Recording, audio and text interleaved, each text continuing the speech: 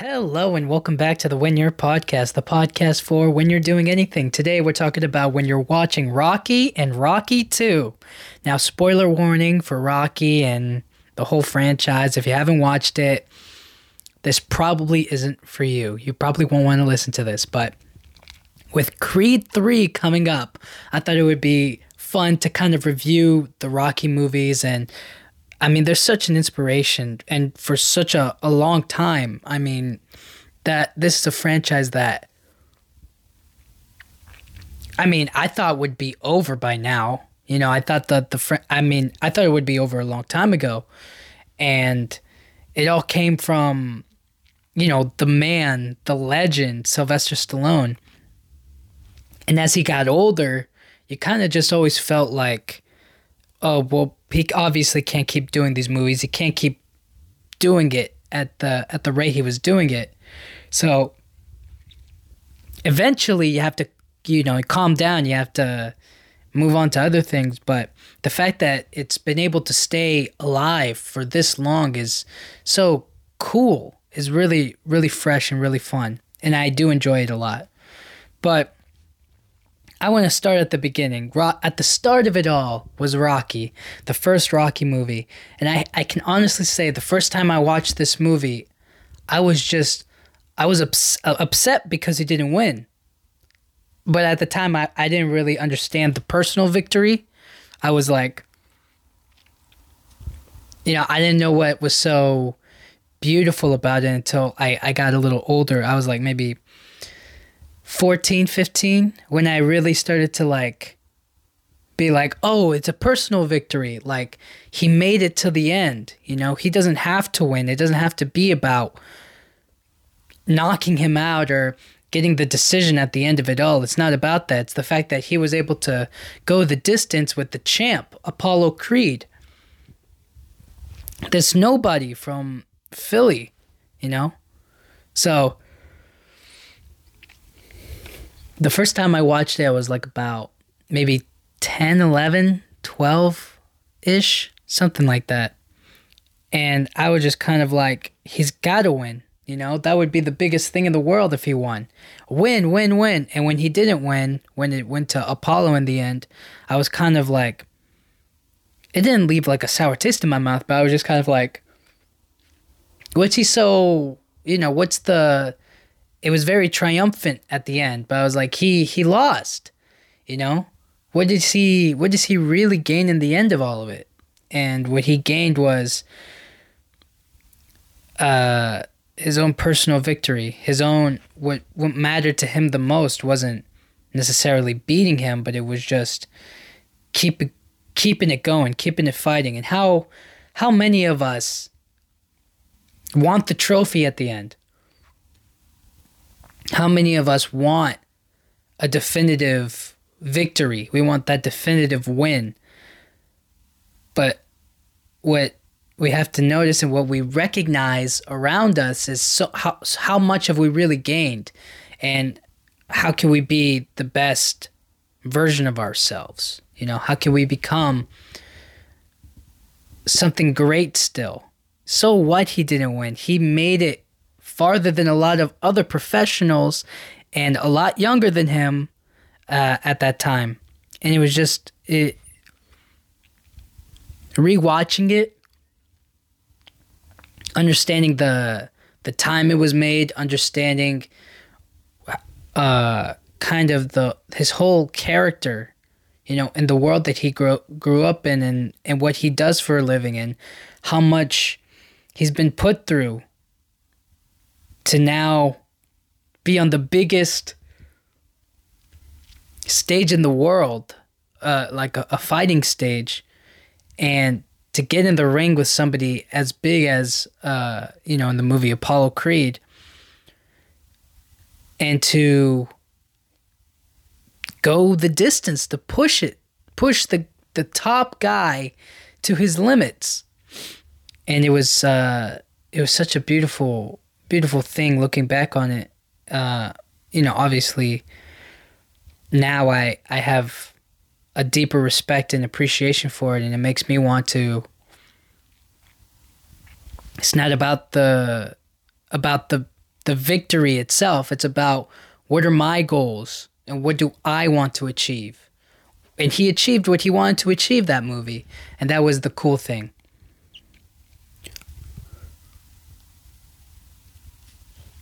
And the making of the movie itself was also a battle for Sylvester Stallone. I mean, the guy was broke. He came from nothing. He had nothing. I think he sold his dog. He was eating cobwebs and all that stuff.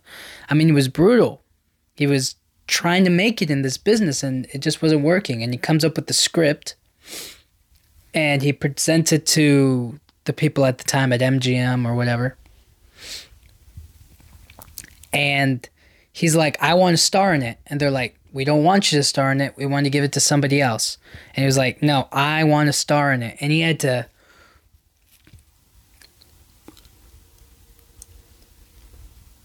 What he had to do was swallow... he swallowed nothing. He didn't eat. What I'm trying to say is he had to stand firm in what he believed and what he was right about to be something amazing. And so he sat on it and he was like, no, I want to play this part. And when they gave it to him, they were like, okay, but we'll give you the part. You have this amount of time to shoot it. And then during that time, we could lean either way and you won't be able to play the part. We can decide to cut you off right then and there. And they filmed the movie in 28 days, give or take. 28 days. That is unbelievable. When I first heard that story, I was like, there's no way. But it's the truth. They filmed it in 28 days. And I just remember thinking, oh my goodness, that is... I mean, to think about that... I mean, first of all, that movie is amazing, but to know the restraints on you, the chains that tie you down from really... I mean, even with the restrictions that they put on him, he was still able to create art. And that's so cool to think about. You know, nowadays it's like you watch any big YouTube channel and it's like, it's got million subscribers right away. And you're just kind of like, but where's the build? It feels like there's no build. It feels like everybody who's already at the top stays at the top. You know what I'm saying? Or anybody who's ever made a podcast, like, already has a big fan base and a big audience, is like, what's the point of trying to put it out weekly if nobody's going to listen, nobody's going to care? And it's just more about, like, when you have the restraints on you and then you can still make something amazing. That's what it's all about. And that's what I love about that story, is that he had so much going against him, so much going against what he believed in, what he was devoted to, what mattered to him. And he was able to pull it off in 28 days and inspire millions, a whole franchise, decades of work put into the next movies. I mean, it's amazing and it's incredible what he was able to accomplish. And so, thinking about it like that, I don't know how that's only 4 weeks. So it's just about a month, but 4 weeks of work. And they did all of the boxing stuff first, because that was probably the hardest, you know, the makeup and the punching, the choreography, I suppose, the camera work and whatnot, trying to get it just right. And then everything else came afterwards. It was really impressive to hear them talk about it. Just like, yeah, we start with the big ending first, and then we go back and we work through all of the smaller scenes that build up to it. And, you know, when I was a kid, I kind of just thought that movies were shot in order. You know, they start with the first scene and then they go all the way to the end, but obviously production and everything else comes in the way. But for me, I think that had this been like a big budget production of a movie, it wouldn't be as amazing as it is now, as I feel about it, looking at when it was made, how it was made, what it took to get there. and just the whole story of it, just it ages like fine wine over time. You just look at it and you go like, wow, that is amazing that they were able to pull that off and to achieve that. And I mean, just the movie itself is fantastic. I still, to this day, whenever I get on the treadmill sometimes, I'll play the Rocky theme song. I'll play the Gonna Fly Now song. You know what I'm talking about? Come on, you've run to it at least once in your life. You tried to do it yourself. It's so inspiring, and it gives you just that little extra push that you need, that little extra something that's telling you you can go another step. You can run faster, you can breathe and keep it moving, do whatever it takes. And I remember watching that and being so, I mean, I watched that movie, and I also watched The Karate Kid, the 80s version one. And I just felt this big sense of motivation. I felt a huge amount of like, they were inspiring me to do great things in my life. And I was really,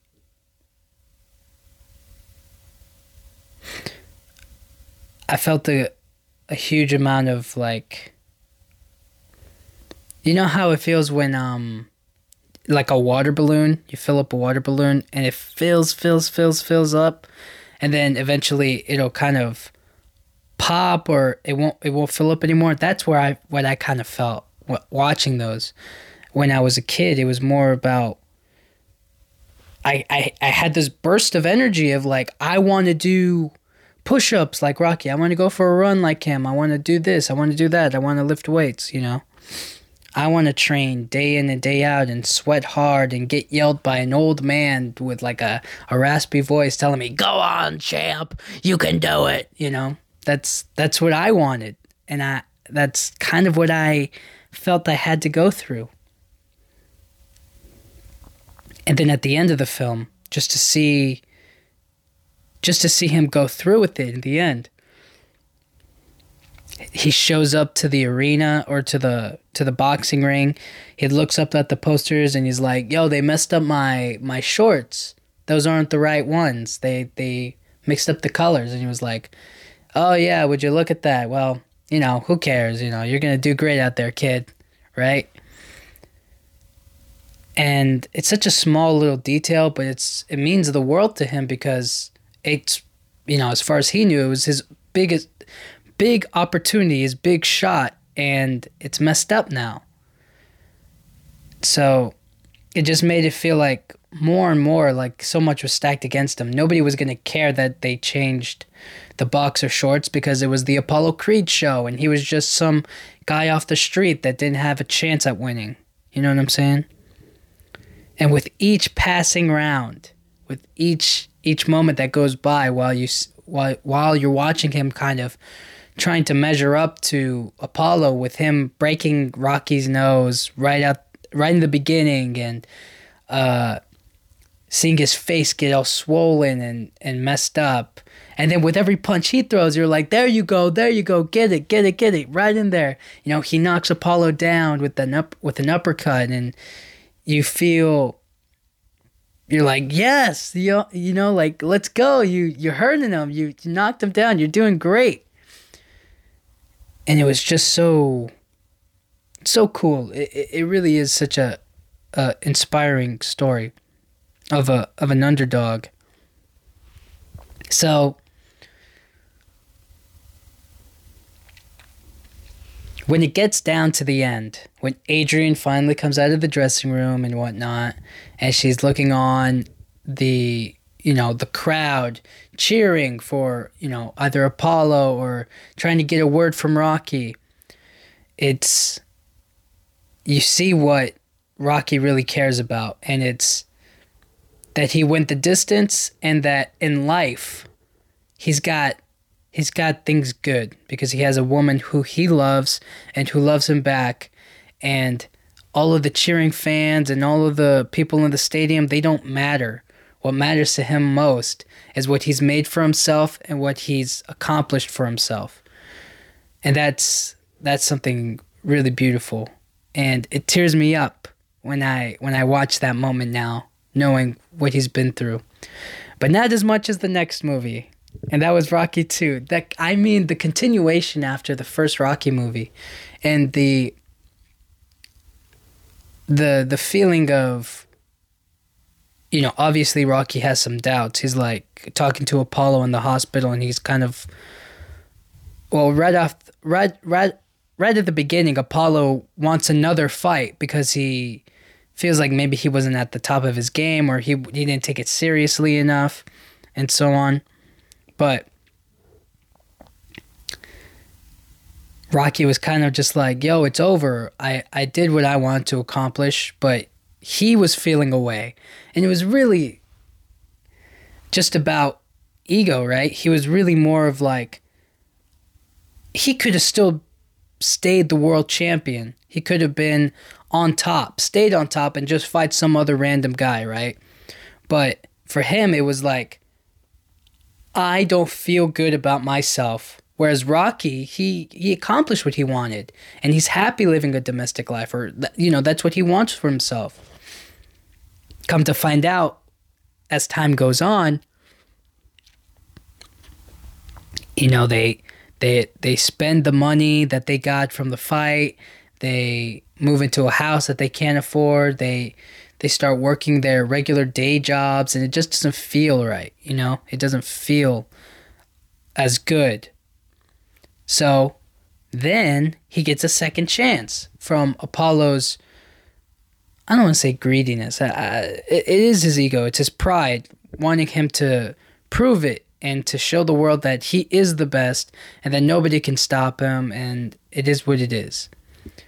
Whereas Rocky is in a spot where it's kind of like, I achieved a personal victory, but when I look around, it's not all, daisies and sunshine. It's a lot of tough work, and just going back to a regular life is not what he wants. He wants to fight. He wants to get into the ring and beat another man for combat. That's who he is. That's what he wants for himself, because it's what he's good at, and it's what he enjoys as well. Now Mickey, he has some concerns. Rocky has a I think it's his, I can't tell if it's his right eye or his left eye, but it's one of his eyes,